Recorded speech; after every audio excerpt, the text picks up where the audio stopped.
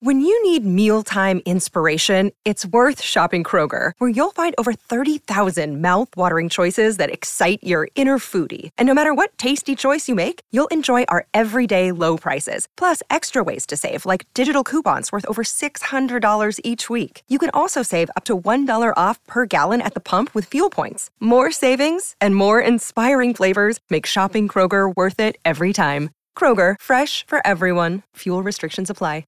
Another day is here, and you're ready for it. What to wear? Check. Breakfast, lunch, and dinner? Check.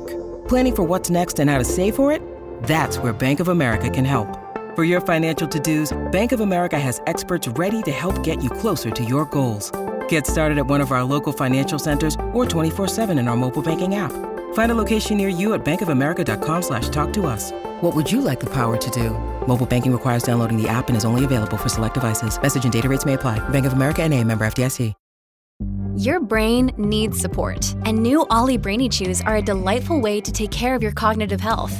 Made with scientifically backed ingredients like Thai ginger, L-theanine, and caffeine, Brainy Chews support healthy brain function and help you find your focus, stay chill, or get energized. Be kind to your mind and get these nootropic chews at ollie.com. That's OLLY.com. These statements have not been evaluated by the Food and Drug Administration. This product is not intended to diagnose, treat, cure, or prevent any disease. Welcome to the New Books Network. Welcome to another rebroadcast from the RTB archives.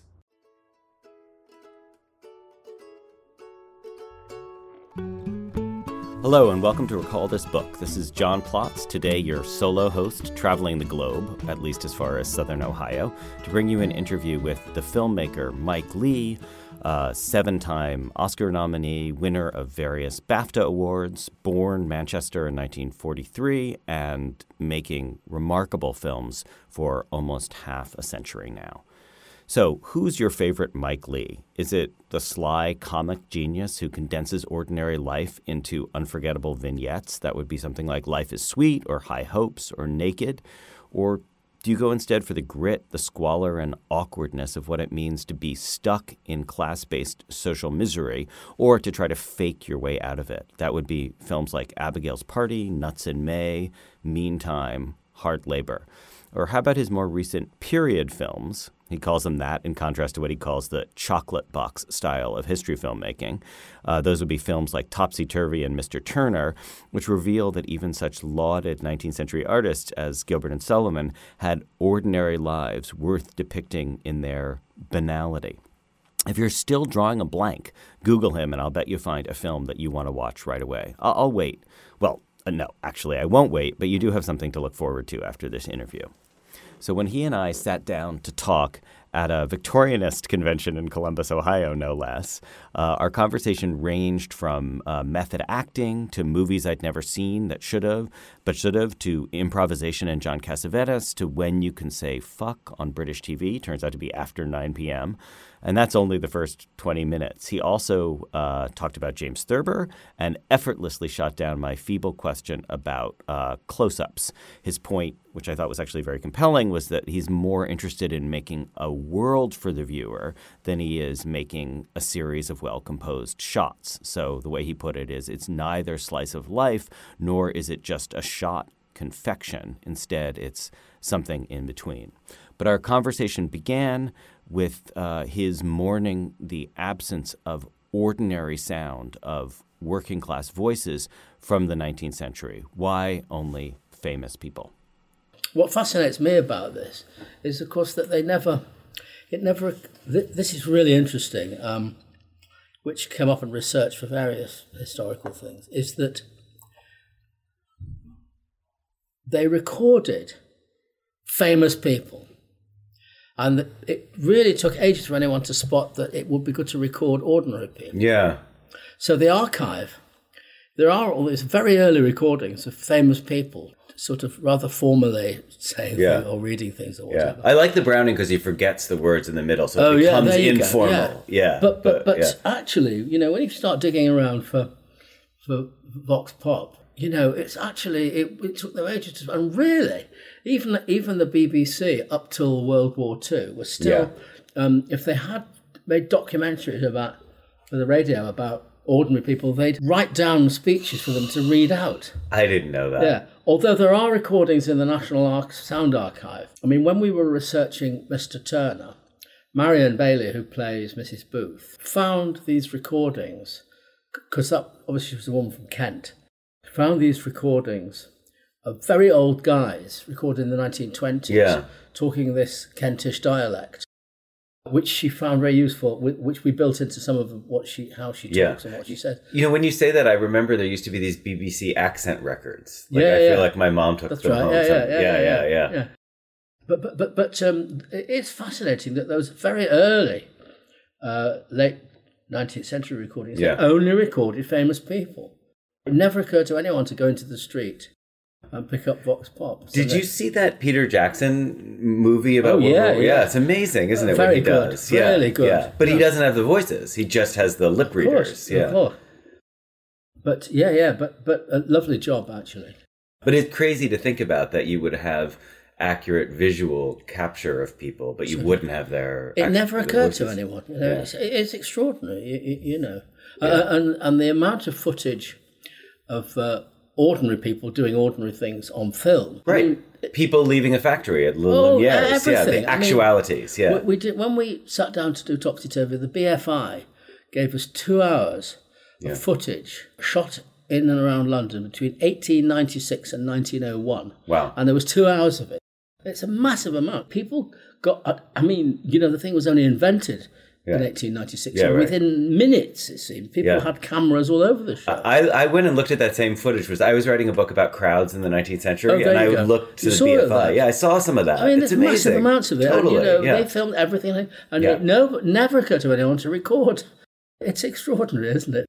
You know. Actually, you know, that leads into one question I wanted to ask you, Mike, which was about, for you, the differences between your TV films and your films. Like, were the TV film... I mean, does that category make sense? I mean, things like Nuts in May. What's the question? Well, the question is, like, formally, was that different? I mean, it wasn't tape versus film or anything like that? No. The only things I did on tape were those studio productions, Abigail's Party and The Permissive Society, which were 5-camera studio jobs. But everything else was on film. So they were films. I mean, we didn't obviously make them to the same motion picture standards that we would with a 35mm feature film, of course. But...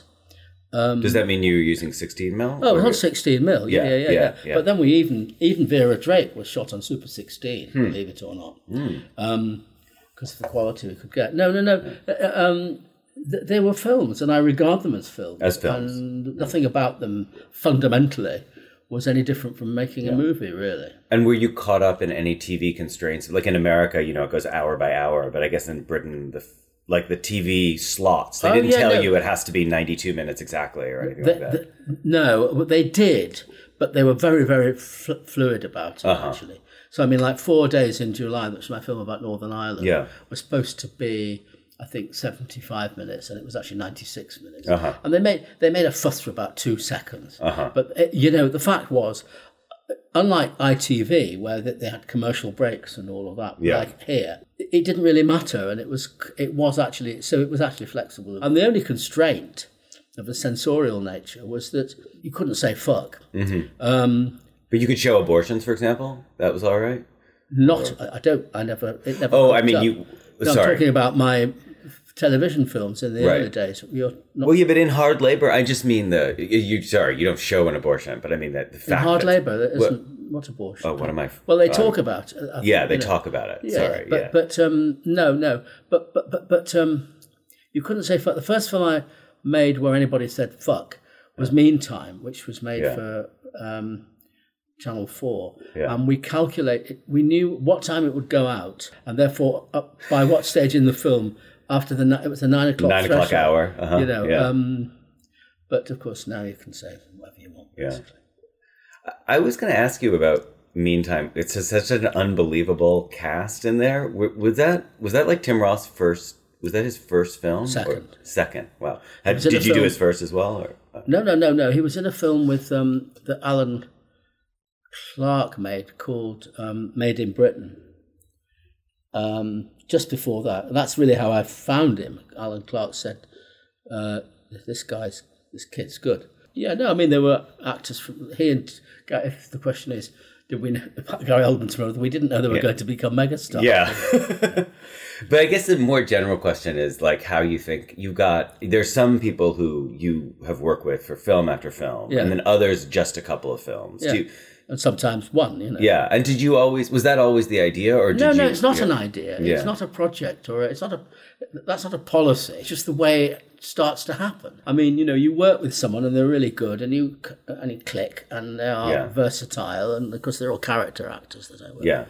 And so you go for it again, and so in some cases again and again and again. But there's no construct in it. I mean, and there are people that I've worked with and want to work with again, and every time I'm doing something, they're not available, and so on and so forth. And there isn't a film of mine where you don't see somebody that I've never worked with before being brilliant. You know, not least young actors. Yeah. So it's not. There are no. There's no policy in it at all. Actually, I mean, people talk about. The ensemble, it's all rubbish, basically. People come and go, and, Because I know a young filmmaker from Argentina who I think, inspired partly by you, has just an ensemble that he works with. Well, that's... I understand that, a family form. There is a kind of... that's what it feels like with his films. Yeah, there is a sort of... There's obviously it isn't for me to talk about, but there is a sort of, I suppose, a kind of inner sanctum of people who have worked with Mike Leigh, because we do stuff that doesn't happen on any other kind of film, the nature of the thing. Yeah. It's sustained and long, and people are really have to do it. There's no messing about with it. Yeah. But it's not. But not only do I resist the notion of an ensemble, but actually I resist it only because it simply isn't accurate. Mm-hmm. And I don't, if some force or authority said, okay, here are these 10 actors, and you could only ever make films with these 10 actors, I would regard it as a remarkably constraining. Actually, it has no inherent virtue at all. I mean, I can understand theatre companies of certain kinds for whom that is has a kind of logic.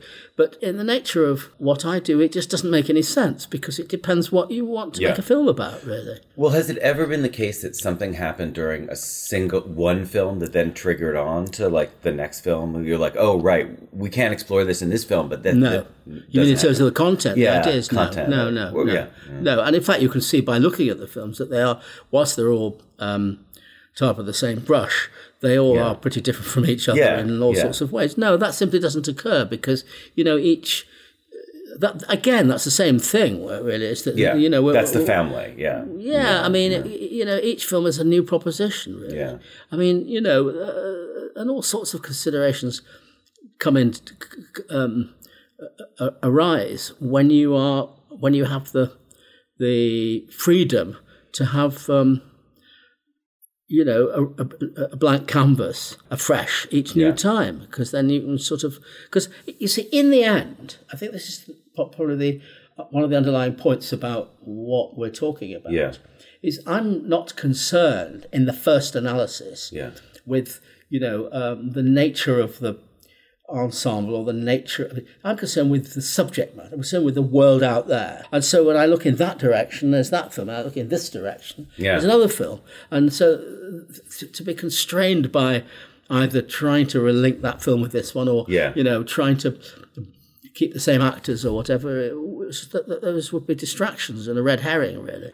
So in terms of the world... Just one other thing about the actors thing is that apart from anything else, we are blessed in the UK with an incredible resource of actors, and there are too many actors to ever get round to, And and that's the truth of it, and there's several hundred more each year, from the drama school. So, I mean, the idea of sort of confining it to just a few actors in an exclusive way would be eccentric. You started out. Did you intend to be an actor when you started at RADA? No, I wanted to know about stuff. I see. So even at like 17 or 18, you knew it wasn't for you. Well, yes. I mean, insofar as one can report that at 17 or 18 I knew exactly. I mean, my journey to RADA at the age of 17 with amazingly with a scholarship that actually, was as much as anything to escape.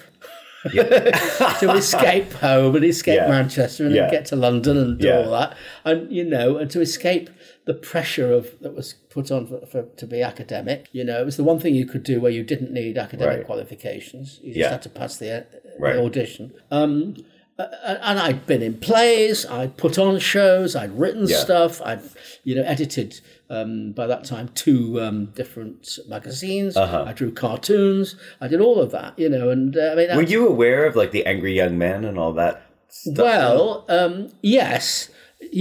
I remember drawing a caricature of an angry young man to advertise the school literary and debating society. But I was 13 when Look Back in Anger happened, so you kind of knew it was happening, but you didn't quite you weren't on it completely. Was it all London, or did it have like a northern life as well? It did, but I mean, again, things filtered through, and you read the paper and whatever. But anyhow, the main thing was, but I knew it was all about making things up and writing it. I mean, I suppose if I think about it, I don't know that I ruled out being an actor, but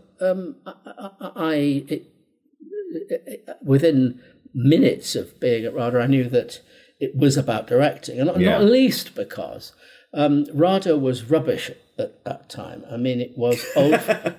It was old-fashioned, stale. You did plays. You didn't discuss the plays. You learnt the lines. You learnt the moves. You didn't fall over the furniture. You never discussed what is this, and there was no discussion about backstory. There's no improvisation and all of that. And it took minutes to start to react against that. So it was immensely useful from that point of view. And also, I mean, I hit town in September 1960. Well, I mean, the zeitgeist was about to erupt. We're talking about 19. I mean, Shadows was playing as I arrived. The Nouvelle Vague was on the go.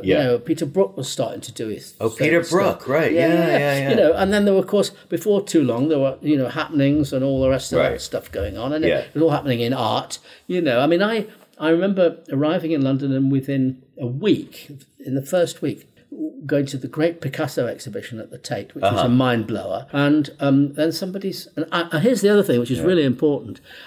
Up to that point in time in Manchester, and I went to the movies all the time as much as possible from the earliest age.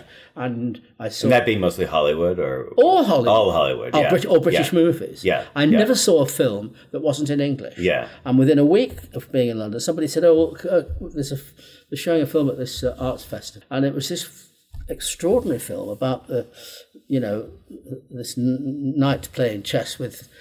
Oh, so you saw the Seven Seals? Yeah. And I mean, was there like a voiceover or something, or how did they do it, or subtitles? Subtitles. No. But I mean, the point was, we're in London. Of course, I discovered world cinema, and the whole thing. So it didn't. The issue of directing and making stuff was was there to be. It was obvious, And by the time I left. I'd put on a production of The Caretaker by Pinter, and which I also designed, that's what it was about. And then I went on and I acted a bit. I very usefully found myself in a movie, a feature film. I saw that on your Wikipedia page. Two Left Feet, and it was what was great. I had a very minor role, but I used to go every day. They used to say, "We haven't called you. You're not in this." I said, "I'm just here, to watch." And it was fantastic. I mean, it was an old-fashioned studio movie directed by Roy Ward Baker, who famously directed Titanic. And it was simply.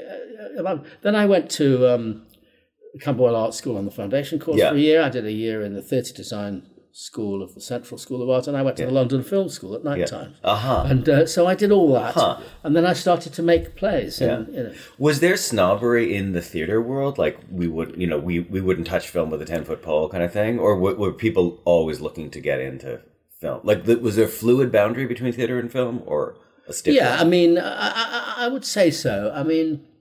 Of course, you have to reflect on what we mean. See, no, there was, because in fact, we're talking about the early 60s. Therefore, we're talking about the age of the period of the British New Wave. Lindsay Anderson, Carol Rice, Tony Richardson, John Schlesinger, etc.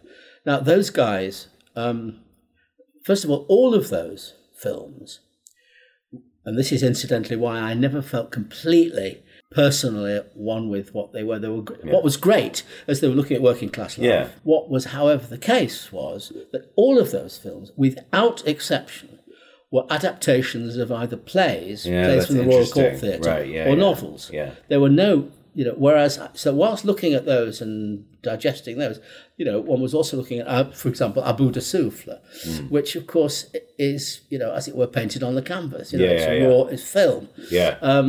So, there's a lot to think about. But so as to the fluidity between theatre and film, no, I mean the Royal Court Theatre and Woodfall Films, who made all those films, were part with the same guys, really. So there was, people, I don't think there was, I don't think there was a snobbery particularly. I mean, there might have been, it was with some very old-fashioned people who will have taught us at the academy. But, I mean, even the oldest of them, movies had been around as long as they had. I mean, we were taught in the first term by a woman called Nell Carter, who's that little old bird. This is Radha now. Radha, who had played Juliet in Henry Irving's last season at the Lyceum in 1899. Wow. Yeah, talk about Victorian connections. Yeah, that's amazing. I mean, wow. And of course, she was no radical director. It was about it was very, very square. But movies wouldn't have been a novelty to her. I mean, they were happening when she was little. Right. So can I ask about those British New Wave? I've read about the Cassavetes connection for you, but I was wondering. Well, I mean, in passing, just to round that off. I mean, the fact of Shadows, particularly at the moment one discovered it, was the fact was it had, in inverted commas, been improvised, and that was a radical and remarkable thing. Yeah. In passing, though it's not in the drift of what you obviously going to want to talk about, but in passing, I mean, my things like the murder of a Chinese bookie, for example. Is that what it's called? Yeah, I can't remember. You know what I mean? Yeah. I mean, I've got a lot of respect for Cassavetes, but on the other hand, not always, because quite a lot of the time, what you are looking at are actors playing themselves and improvising on camera and letting their own shit hang out. As opposed to really depicting the world. Yeah. And although, I mean, it's got its own kind of dynamic quality, I've sort of part company with it to a considerable extent, because obviously what I'm concerned with is not raw acting, revealing its innards, improvising in front of the camera. It's about distilling the world and making something very precise, which isn't about actors, it's about the world. Can I ask if that, I sort of had an inchoate question about, it seems like looking at your education that there was a period of method acting training, right? Was it the East 15 school? No, I didn't train. I taught there. Oh, you taught there? Some people have written that I've trained there. That's rubbish. I'm glad you said that. Well, I'll correct Wikipedia. No, I mean, I know. There's such a lot of rubbish in Wikipedia. I don't know who puts it there. By the time I went, that school came out of Joan Littlewood's stuff. Right. And I went and taught there and made a play there with them as well in by that time it was 1968. Oh, okay. I'd already been an assistant director at the RSC and all sorts of stuff. So method and you have nothing in common, really. You don't have a... No, I mean, of course one thought about it and knows about it, but I mean, if you want to talk about that, I mean, it's very straightforward.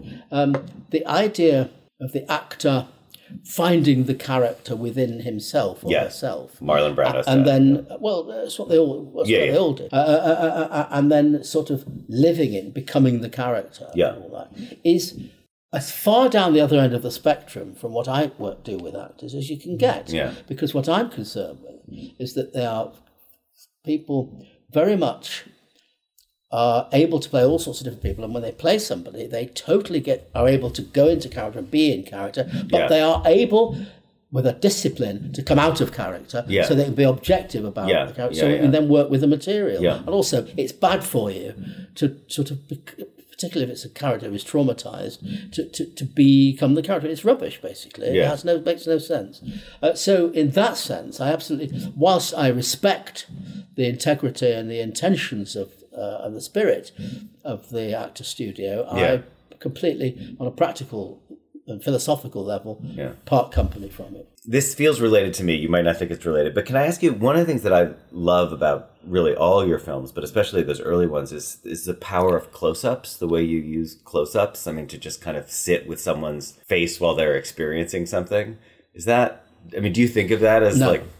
I mean, there is no, there's no kind of aesthetic or dramatic or cinematic agenda about this. Yeah. When it needs to be in a close-up, it's a close-up. Okay. If it needs to be a long shot, it's a long shot. And if it needs to track, it tracks. And if it doesn't, there's no reason for the camera to move it, to stay still. Yeah. I mean, that's all there is to be said about it. Yeah. I mean, I have no philosophy of the close-up. Yeah. Because, and I don't think it, with respect, I don't think it's especially accurate or true to talk about the earlier films in relation to the close-ups, which implies that we don't have close-ups in the later films. No.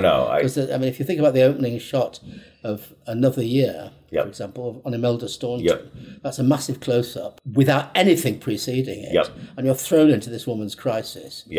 And you misled into thinking this is a film about this woman, and you hardly see her again. No. I mean, I have no. It's the language of film, and it's there. It's like, in a similar way, Russian Ark notwithstanding, which has got its own logic. I mean, it would seem that Sam Mendes, produced by Steven Spielberg, has just made a film which is just finished called 1917 about the First World War, and it's all in one shot. Jesus. Yeah. Now, you think, oh wow, how cinematic! Have you seen Russian Ark? I've never seen it. Oh yeah. You've never seen it? No. Is it worth? When you do see it, yeah, it's worth getting hold of it and the documentary about making it. Yeah. Oh no, it's essential viewing. It's mad. Is. Okay. It's mad, but it's. It seems so mad. Yeah. No. But anyway. But here's the thing. And this is related to this the question of a fetish about close-ups. And that's your word, not mine. It is. No, it is. Yeah. No, but I refer to it as something that you may have been inadvertently accusing me of. If you say, well, and I've fallen into this trap on a few occasions. You say, I know what would be great if we make all this work in a single tracking shot. And you think, oh, that's great, that takes to that, and so he moves there, and then, it's great, we can make that. There's a line, a danger line that you can cross, where you suddenly know that what you are now doing in constructing it is to justify the shot. The shot, right, I see. You're letting the shot drive. And that is, and of course, in no time you realise that what you're putting together is bullshit, basically. Yeah.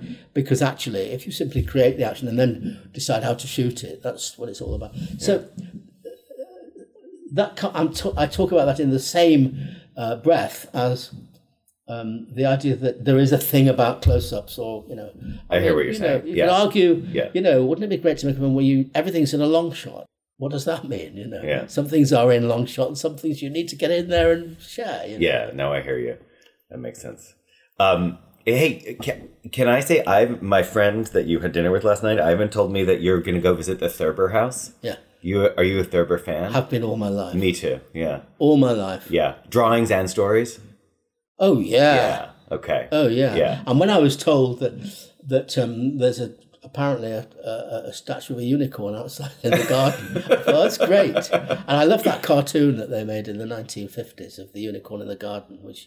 I don't think I've seen it. No. Oh, it's online. You can find it. That's amazing. Yeah, I will. Yeah. And they've animated. It's a famous animation. Yeah. That simply was done in the style of his drawings. It's fantastic. Oh, that's fantastic. Because I think the movie of Secret Life of Walter Mitty is good, but it doesn't feel like Thurber at all. No, it's not. And why would it be? Why should it be? And how could it be? I mean, Thurber exists on the page. On the page, of course.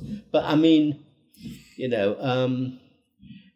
everything, including the 13 clocks and the wonderful all that stuff. Those are childhood memories for me. Yeah. I mean, In fact, my cousin, a long since dead, sadly, adapted the 13 Clocks for the BBC Radio way back. Wow. When he was quite young, and they did it.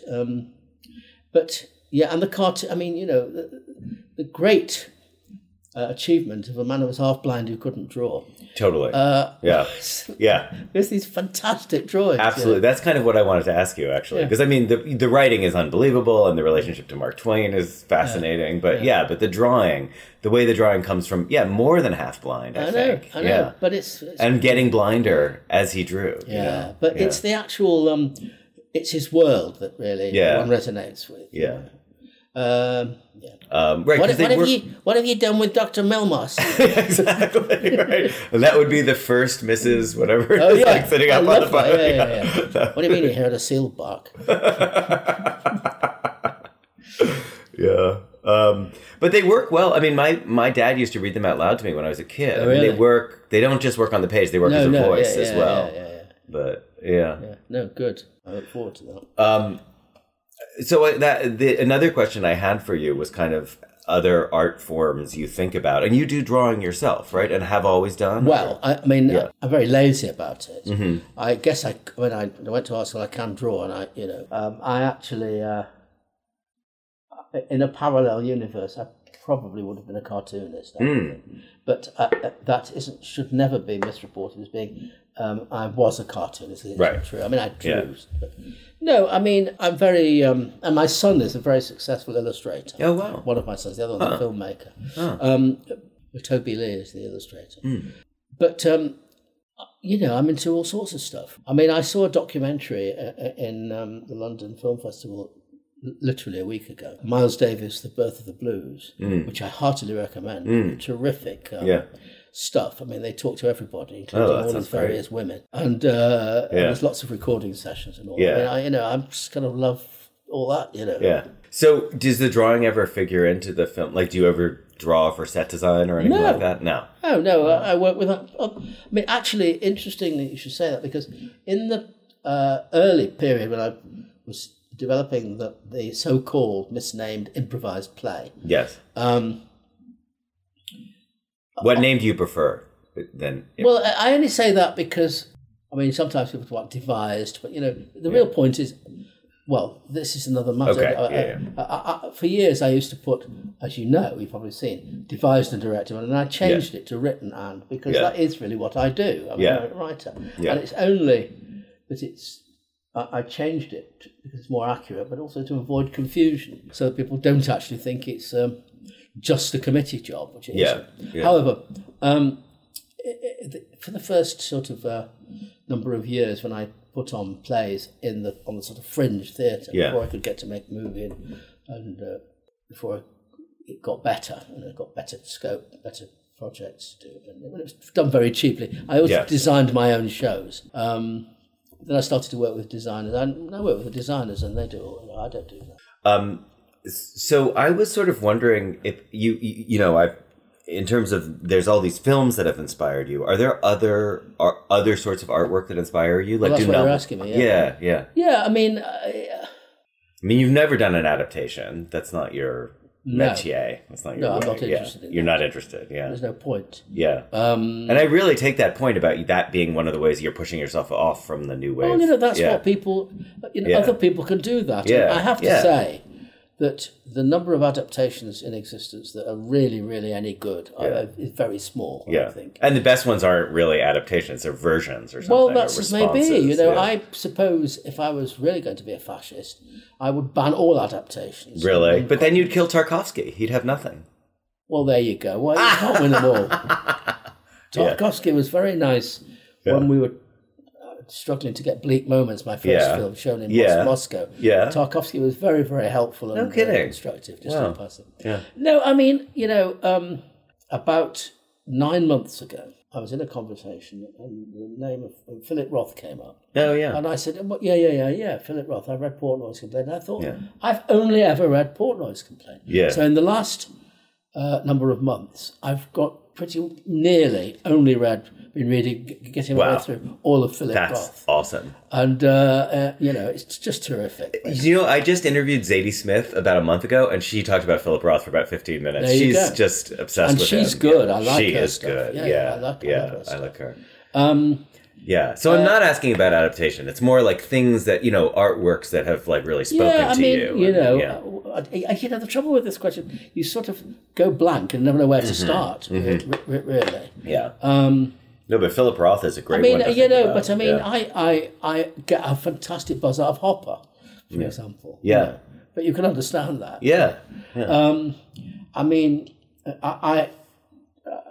You're familiar with this town, are you? Yeah. So I went and spent a couple of hours in the cartoon. The Billy Island Cartoon Museum. Yeah, that's fantastic. I was going to ask you about that, actually. Oh, yeah. That's great. What a blow of a place. It's fantastic. It is fantastic, yeah. And also the way it takes cartoons back to the early 19th century, too. Those German books. Also, when we were working on Peterloo, it was just a gas to go back to territory I already was into, which is like Gilray and Rowlandson's early that stuff. Yeah. I don't know where to start. A lot of art. Obviously, Turner played an important part.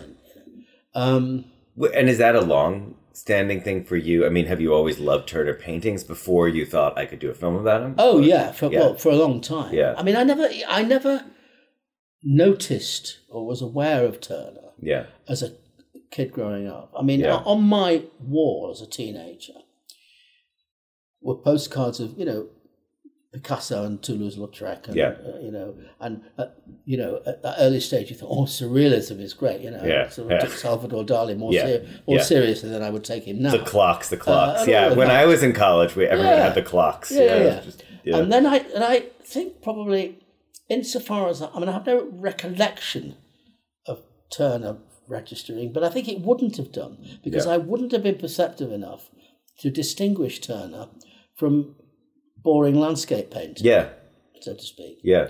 And then I was at art school, and I shared a place with a few guys, and one guy who's remained a close friend had a big reproduction of Fighting Tamarin on the wall, and then one started to go into the Tate and look at the Tate, and you suddenly started to twig it and sort of think, this isn't just any old landscape painting, this is something else. So you're lucky to have the Tate to have that happen to you. Both for Blake and Turner. Absolutely. I don't know where else that could happen. No, of course. But the point is, things. Whether you're talking about George Grosz or Otto Dix, or whether you're talking about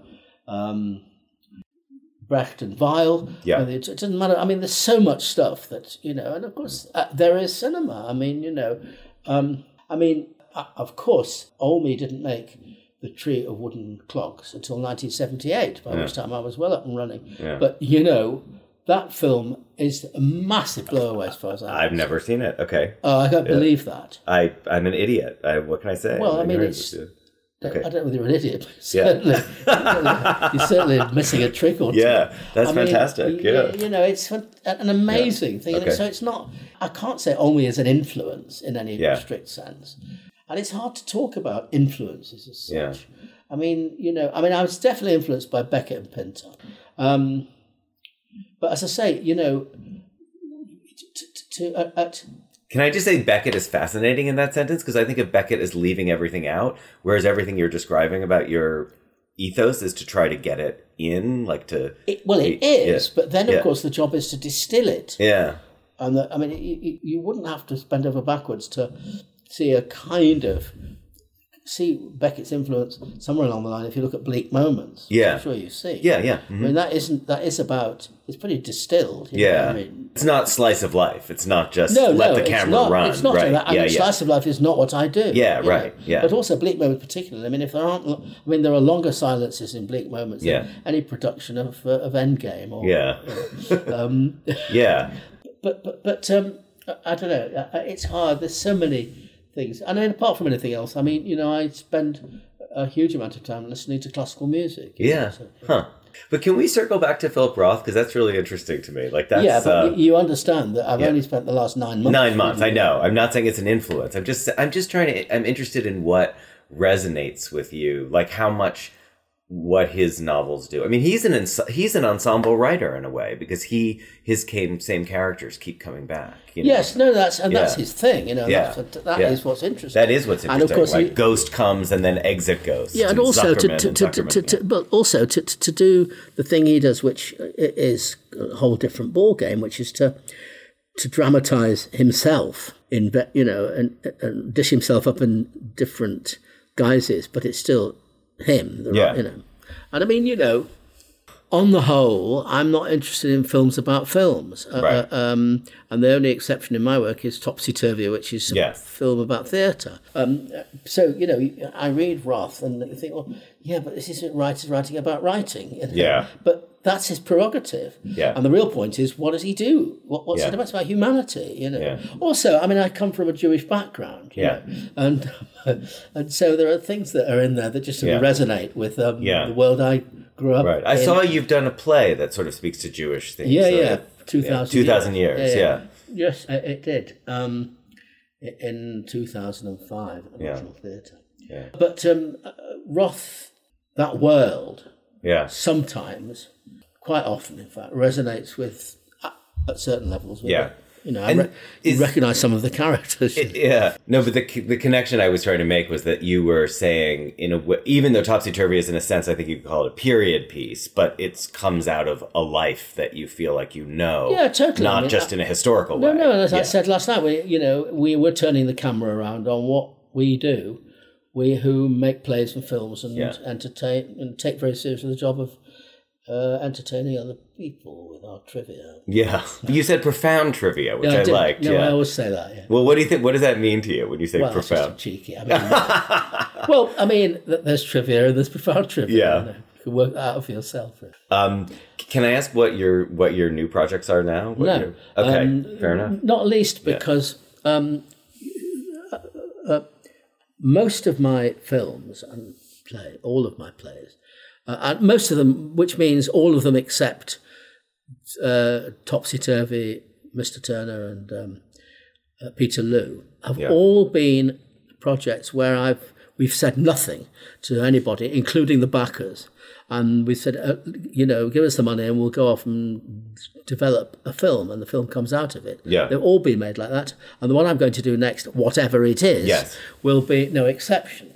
So therefore, I'm not saying anything to anybody, but the reason I, in any case, can't precisely say, wouldn't be able to, even if I wanted to. I mean, there are millions of ideas going around in my head at any given moment, but it's because I don't know how much money I'm going to have. Yeah. And until I know that, I will only know the size of the scale of the canvas, and then I will be able to decide which direction to go in. But there's lots of possibilities. Yeah. There's no shortage of things to deal with in the world at the moment. Yeah.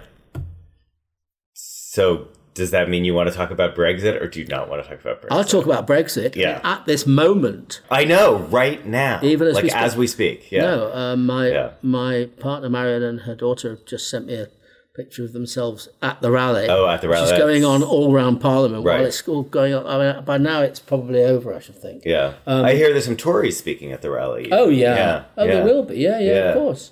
Yeah. No. Well, what is it to say about it? It is a 100% gilt-edged total disaster. Yeah.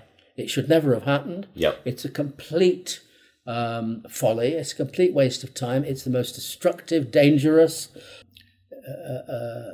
disease which will last for decades. Mm-hmm. And you mean whatever the result of this, it will last for decades? Or... Well, if it was cancelled, and if second referendum ordinary or relations whatever. were restored, you might be disposed to say, well, then everything will be back to normal. But of course it won't, because there'll be riots from the people that still ignorantly want to leave. But also a massive amount of time, effort, energy and money has been expended and wasted on the half possibility. Yeah. It's completely ridiculous and irresponsible on every level. Do you take it as ridiculous and just like a mad folly that somehow happened, or do you take it as symptomatic of a direction that Britain, or maybe Britain and America, are heading now? Well, it's a direction in which the world is heading. Yeah. That's what I fear. Yeah. Well, it's a fact. Yeah. There's no question about it. The rise of the far right, the ethno-populist or ethno-nationalist. Everywhere. Yeah. I mean, we are into, 1930s territory. Yeah, and actually it's worse because we're in this age of mass communication. Yeah.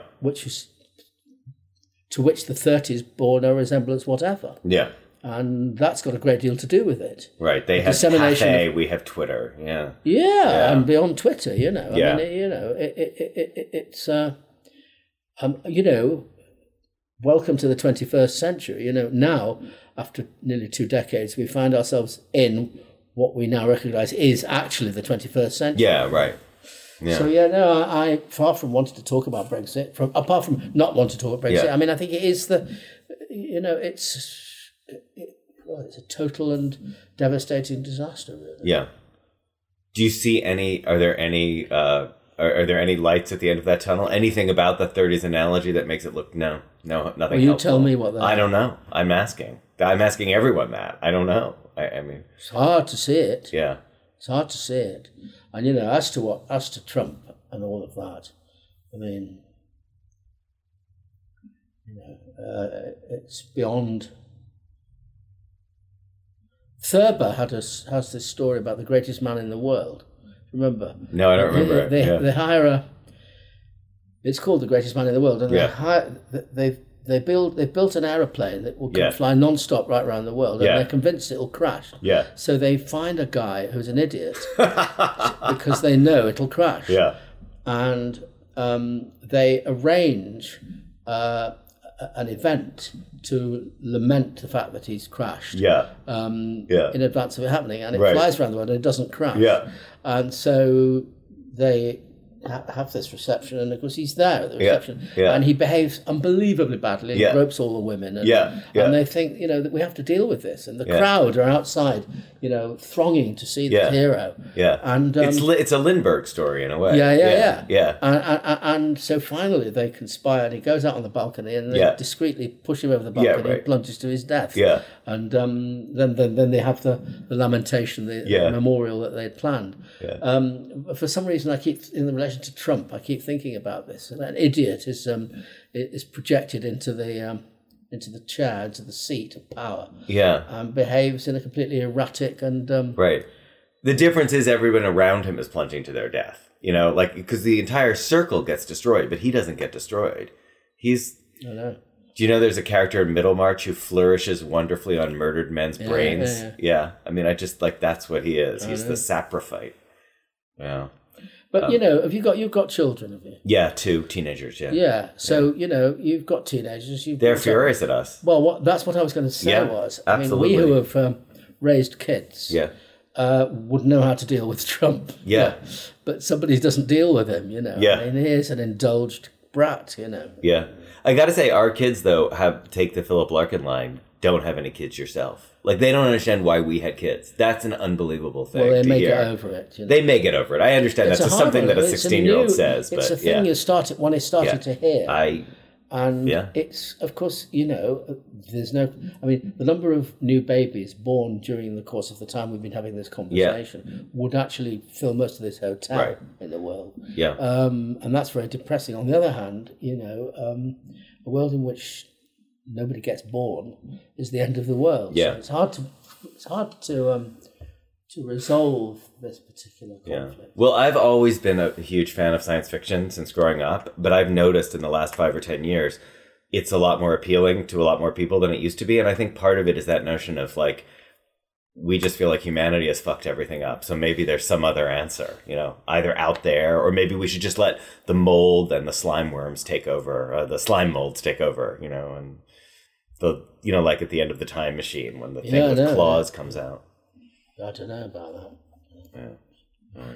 All right. Mike, thank you really a lot. I appreciate your time. No, thank you. Yeah. Recall this book is the brainchild of John Plotz and Elizabeth Ferry. Music comes from a song by Eric Chaslow and Barbara Cassidy. Sound editing is by Claire Ogden. Website design and social media by Matthew Schratz. And on our website, as well as in the program notes on Stitcher or iTunes, you will find some footnotes to today's interview, including links to a bunch of Mike Leigh films and various other works mentioned in the interview. We always want to hear from you directly with your comments, criticisms, or suggestions. Finally, if you enjoyed today's show, please be sure to forward it to friends and family. Please, and write a review or rate us on iTunes, Stitcher, or wherever you get your podcast. It makes a huge difference to us. We're very appreciative. You may be interested in checking out past episodes, including interviews with Samuel Delaney, Chinese sci-fi great Cixin Liu, and Zadie Smith, who needs no adjective. Upcoming episodes in our jam-packed fall include a conversation about scientific collaboration and why it's better than humanistic collaboration with the string theorist Albion Lawrence. Thanks for listening, and we'll be back soon.